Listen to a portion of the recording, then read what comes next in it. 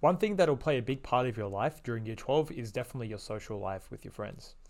I noticed that even during year 12, there were a lot more events than in years leading up to it. I think people were probably, a bit reminiscent on their last time in high school and wanted to host, parties and whatever else. And obviously people are turning 18 during year 12, so they want to host their 18th birthday because that's a milestone. That's honestly great.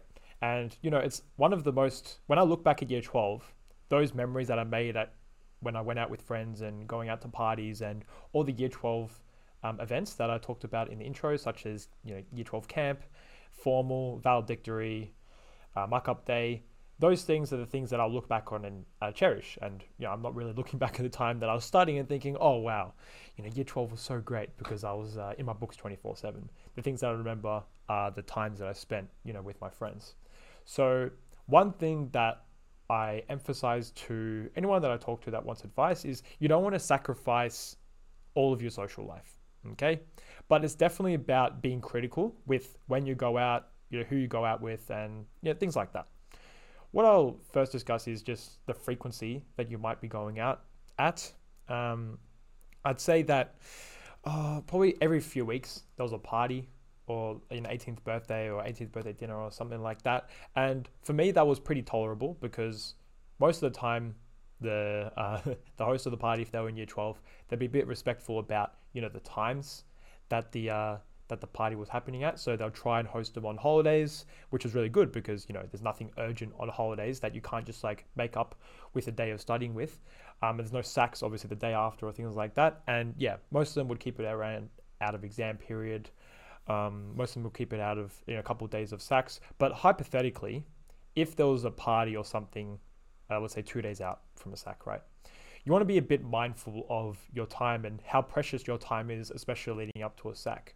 Now, not only is the time valuable, but also just like the mental clarity that you have is also really important as well. So yes, let's say if you're at 5 hours out with your friends at a party or whatever, and you make up for those 5 hours with another time. That's great, right? You've made up for the time that you lost.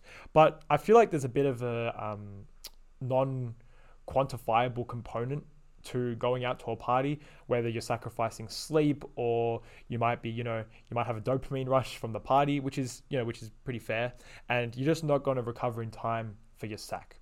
So what you need to do is just figure out where that limit is for you and stick below it, because the last thing that you want to do is go out to a party and think, oh, all's fine, I'm feeling ready for my sack, but then the day after you're feeling a bit drowsy, the day after that you're still not recovered, and by the time you know it, it's the sack, and you might not be mentally focused and have that mental clarity that you need to succeed with your sack or assessment.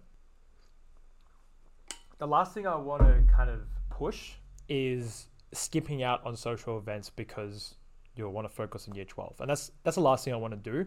Sometimes it's unavoidable though. Let's say if an event is mistimed or something like that, and I've had that experience myself where I had a party during exam period and it was the person's 18th and it was a close friend of mine, and it was something that I couldn't just skip out on, but I knew what my limits were because I've already kind of decided that myself. So maybe the party was in between exam period. It was at the end of his exam period, except I still had one last exam to go, which was the following week. The party might have been on a Friday and the sack was on a Wednesday. Sorry, the exam was on a Wednesday. And I just told myself that I'm not going to, go to extreme. For example, they had a party at a venue, which was really fun, and then they went out clubbing afterwards. And, going out clubbing and going to bed at 3 a.m. was probably something that I didn't want to do because, I want to focus. I want to keep my mental clarity and focus until my last exam. I know it's last exam and people have already finished, and it's kind of bit of FOMO, bit of fear of missing out. But I just had to tell myself that I have limits, and this is the last opportunity that I have to show what I'm capable of and emphasize and show what the work that I've been putting in. Essentially, I'm not sure what the words are, but essentially I just want to showcase what I know.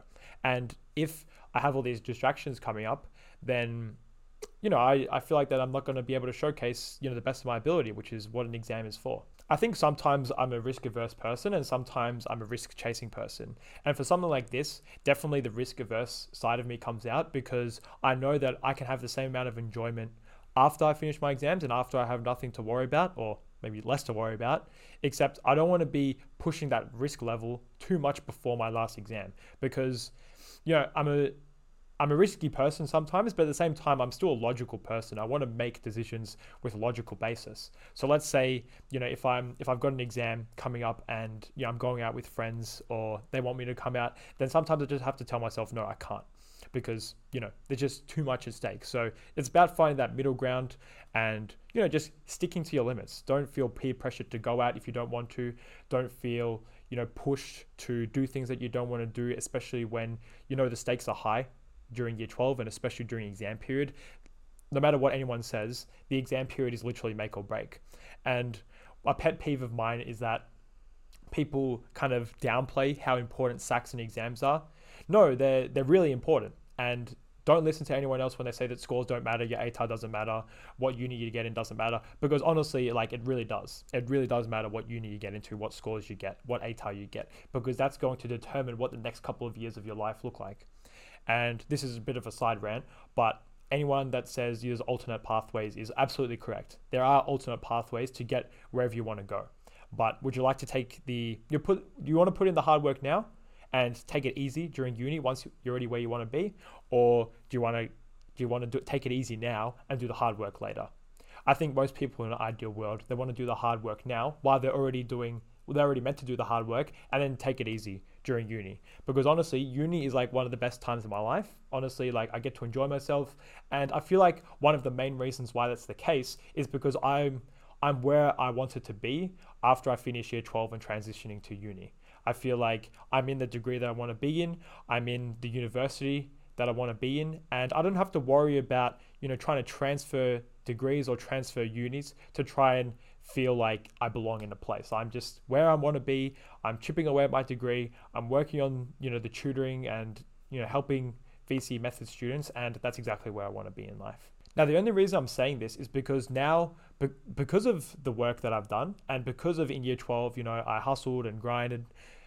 Is that even a word? I'm not sure, but I don't want to make it sound too corny, but I put in the hard work in year 12 and I just had less to worry about now. And that's something that I want for, all of you guys, all of my students, because I want you to work hard now, but be happy where you're at and get into the course and degree that you want. And honestly, it's so refreshing to see our previous students who put in the hard work and put in the hard yards now, and now they're in the degrees that they want to be in. And I couldn't be more happy for them because they're exactly where they want to be. They're chilling. They're doing, some of our students are doing law, some of them are doing commerce, some of them doing engineering at Monash and Melbourne Uni, and that's honestly so awesome to see, and we're so happy for them.